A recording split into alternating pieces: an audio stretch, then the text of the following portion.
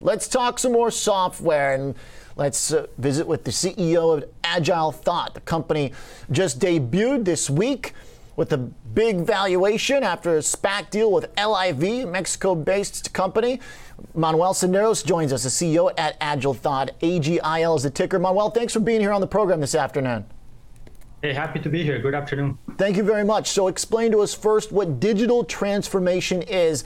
That's what your company does. That's the catchphrase I hear a lot about. What does it mean, digital transformation? Well, we call it next-gen digital transformation, which is really, using the most modern tools, helping those brick and mortar companies turn into digital companies and being able to compete with the Amazon likes of the world. And, they're being threatened quite a bit. So we're trying to help them get a little bit of advantage with digital work. So is this companies that want to move into the e-commerce realm? When you reference Amazon, that's what obviously first comes to mind. Well, absolutely. I mean, you see it in many industries. Even the CPG now wanting to go direct to the consumer and has to compete against Amazon as they want to go direct to their customers, or digital banking as they want to go away from the brick and mortar traditional model and go into a digital model where you can do everything on your phone.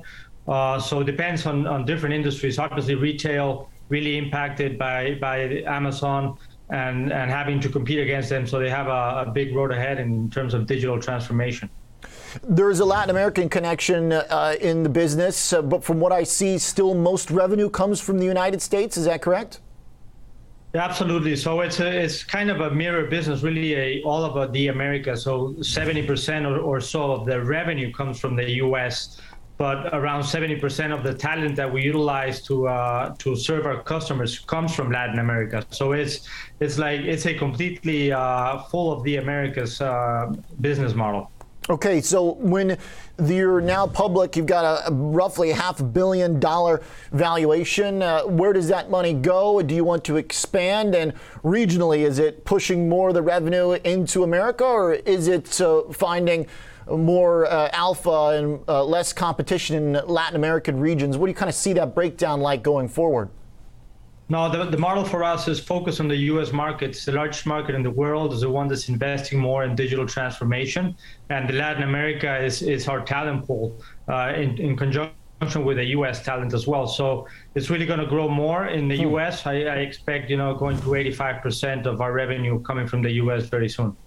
Talent pool, walk me through what that means. Is that meaning that Agile Thought employees are mostly based outside the U.S., or that you're sourcing from outside the U.S.? Where are most of the employees based? So our model is based on the same time zone work, what we call agile work. Agile software development requires same time zone. So we'll have a quarter of the team onshore, let's say in the US, and then the rest of the team in Latin America at the same time, from working on the same project, really seamless in a remote work environment. So really trying to help bridge that gap of scarcity in terms of talent that the US has. I'm curious, Manuel, as you push into the U.S. and if you do hire from there or build more plants, is the cost of acquiring new customers going to go up? I imagine that on average, a physical center in America and an employee in America is going to be a more cost-intensive measure. Is that fair? Is that correct?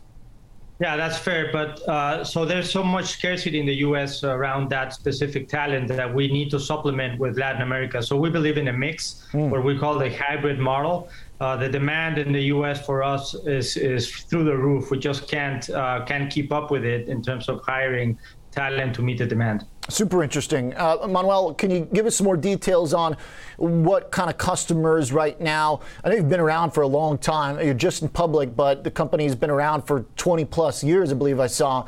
So walk me through kind of where your biggest clients are right now and what the process is like. Is it getting more business from existing clients? Is it upselling for different services, expanding your services, or is this about finding businesses that you haven't worked with yet? It's all of the above. Our existing clients have been with us 10 or 15 years, so there's a lot of growth with them. They're the largest global companies in terms of, say, in banking, the largest global banks coming from the US or coming from Europe. In terms of healthcare, the largest US healthcare providers. retail as well, large providers, both physical and digital. So it's all of the above, but as well as capturing new clients as we go along, and we've been very successful in both avenues. It's a combination of both. Manuel, looking at the products that you offer, I know you've made many acquisitions over the past years. Just want to make sure that viewers understand the business model where you are providing software services and platforms, or is this from almost like an advising consulting perspective where you're helping businesses move their client or product base into a more digital realm? It's hardcore software development, custom software development for the end client. Interesting. Okay. I guess it makes sense then, as you mentioned, the hybrid model, the scarcity, as we've seen, has shown up in the software and employment situation. Manuel, what kind of growth do you expect as a public company over the next year or so? Are we talking double digits? Can you give us an idea, kind of a range of what to expect?